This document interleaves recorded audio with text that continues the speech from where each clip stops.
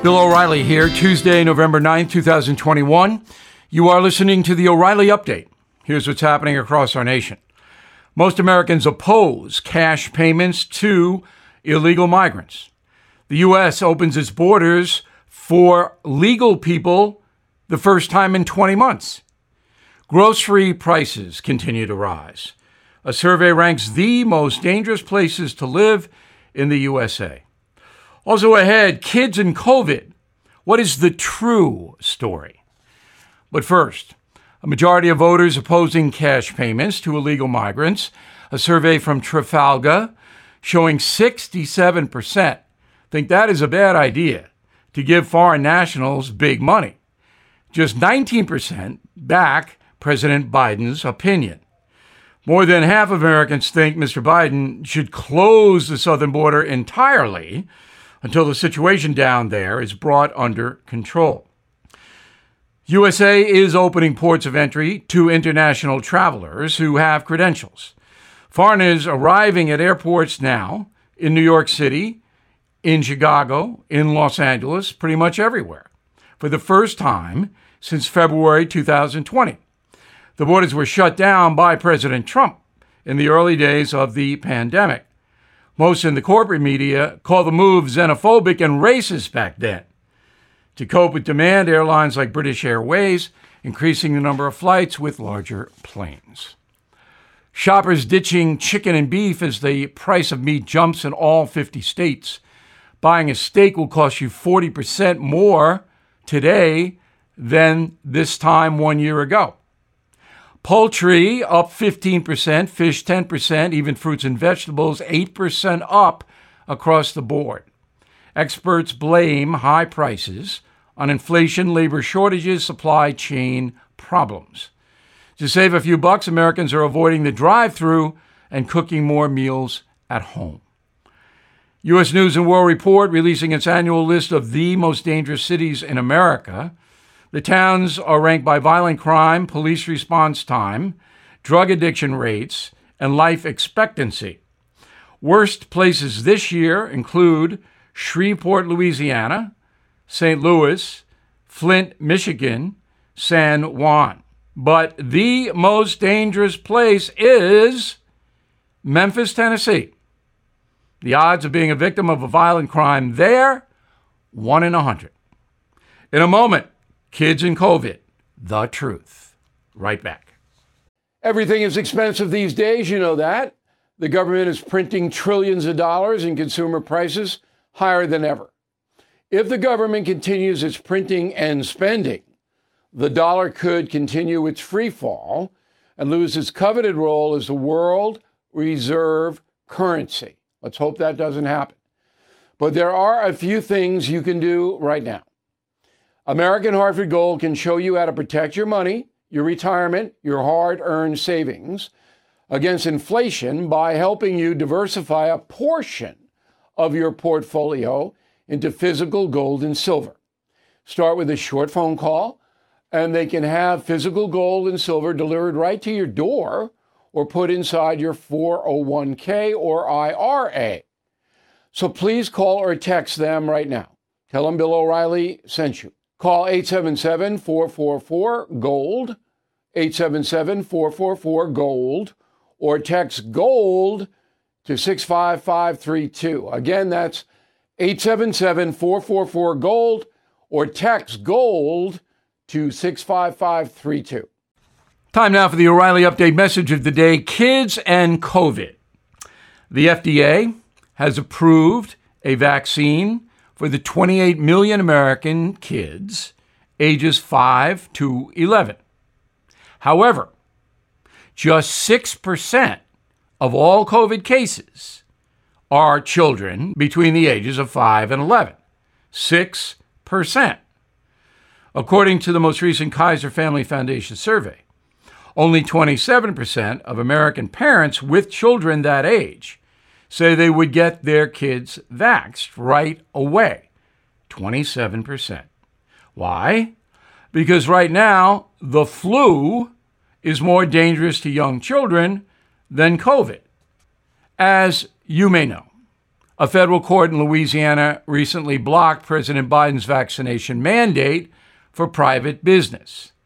The 3-judge federal panel said, quote, because the petitions give cause to believe there are grave statutory and constitutional issues with the mandate is hereby stayed pending further action by this court. Now, again, that's for adults, not kids. But there is no way the feds will ever mandate a vaccination for young children. However, San Francisco is going to try to have vaccine passports for kids as young as 5. Why? Because that city is insane. But few other places will do it because it would destroy the politicians who mandate vaccine for children. Now, I have reported on my television program, you can see it on BillO'Reilly.com, that I am vaccinated, and so are my kids, ages 18 and 22. But there is no way I would support any child getting the COVID vax unless he or she were in the middle of a COVID epidemic at their school or someplace else. Why? A number of reasons. It's not needed right now. 6%, that's all. Some kids will be terrified by the experience.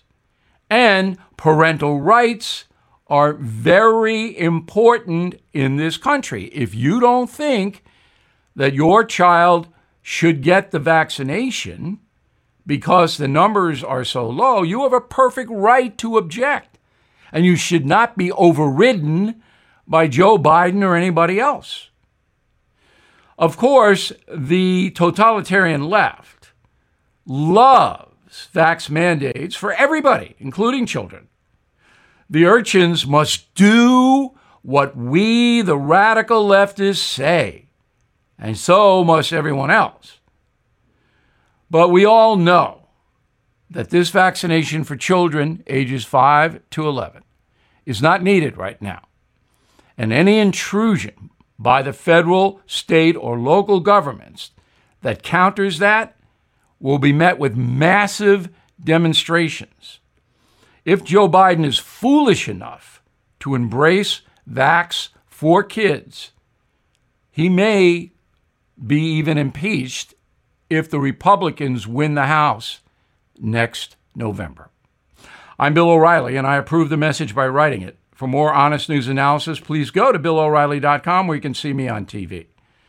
In a moment, something you might not know. I'm Mike Slater from the podcast Politics by Faith. This is a crazy time in our country. It's stressful, a lot of anxiety, and it's going to get worse.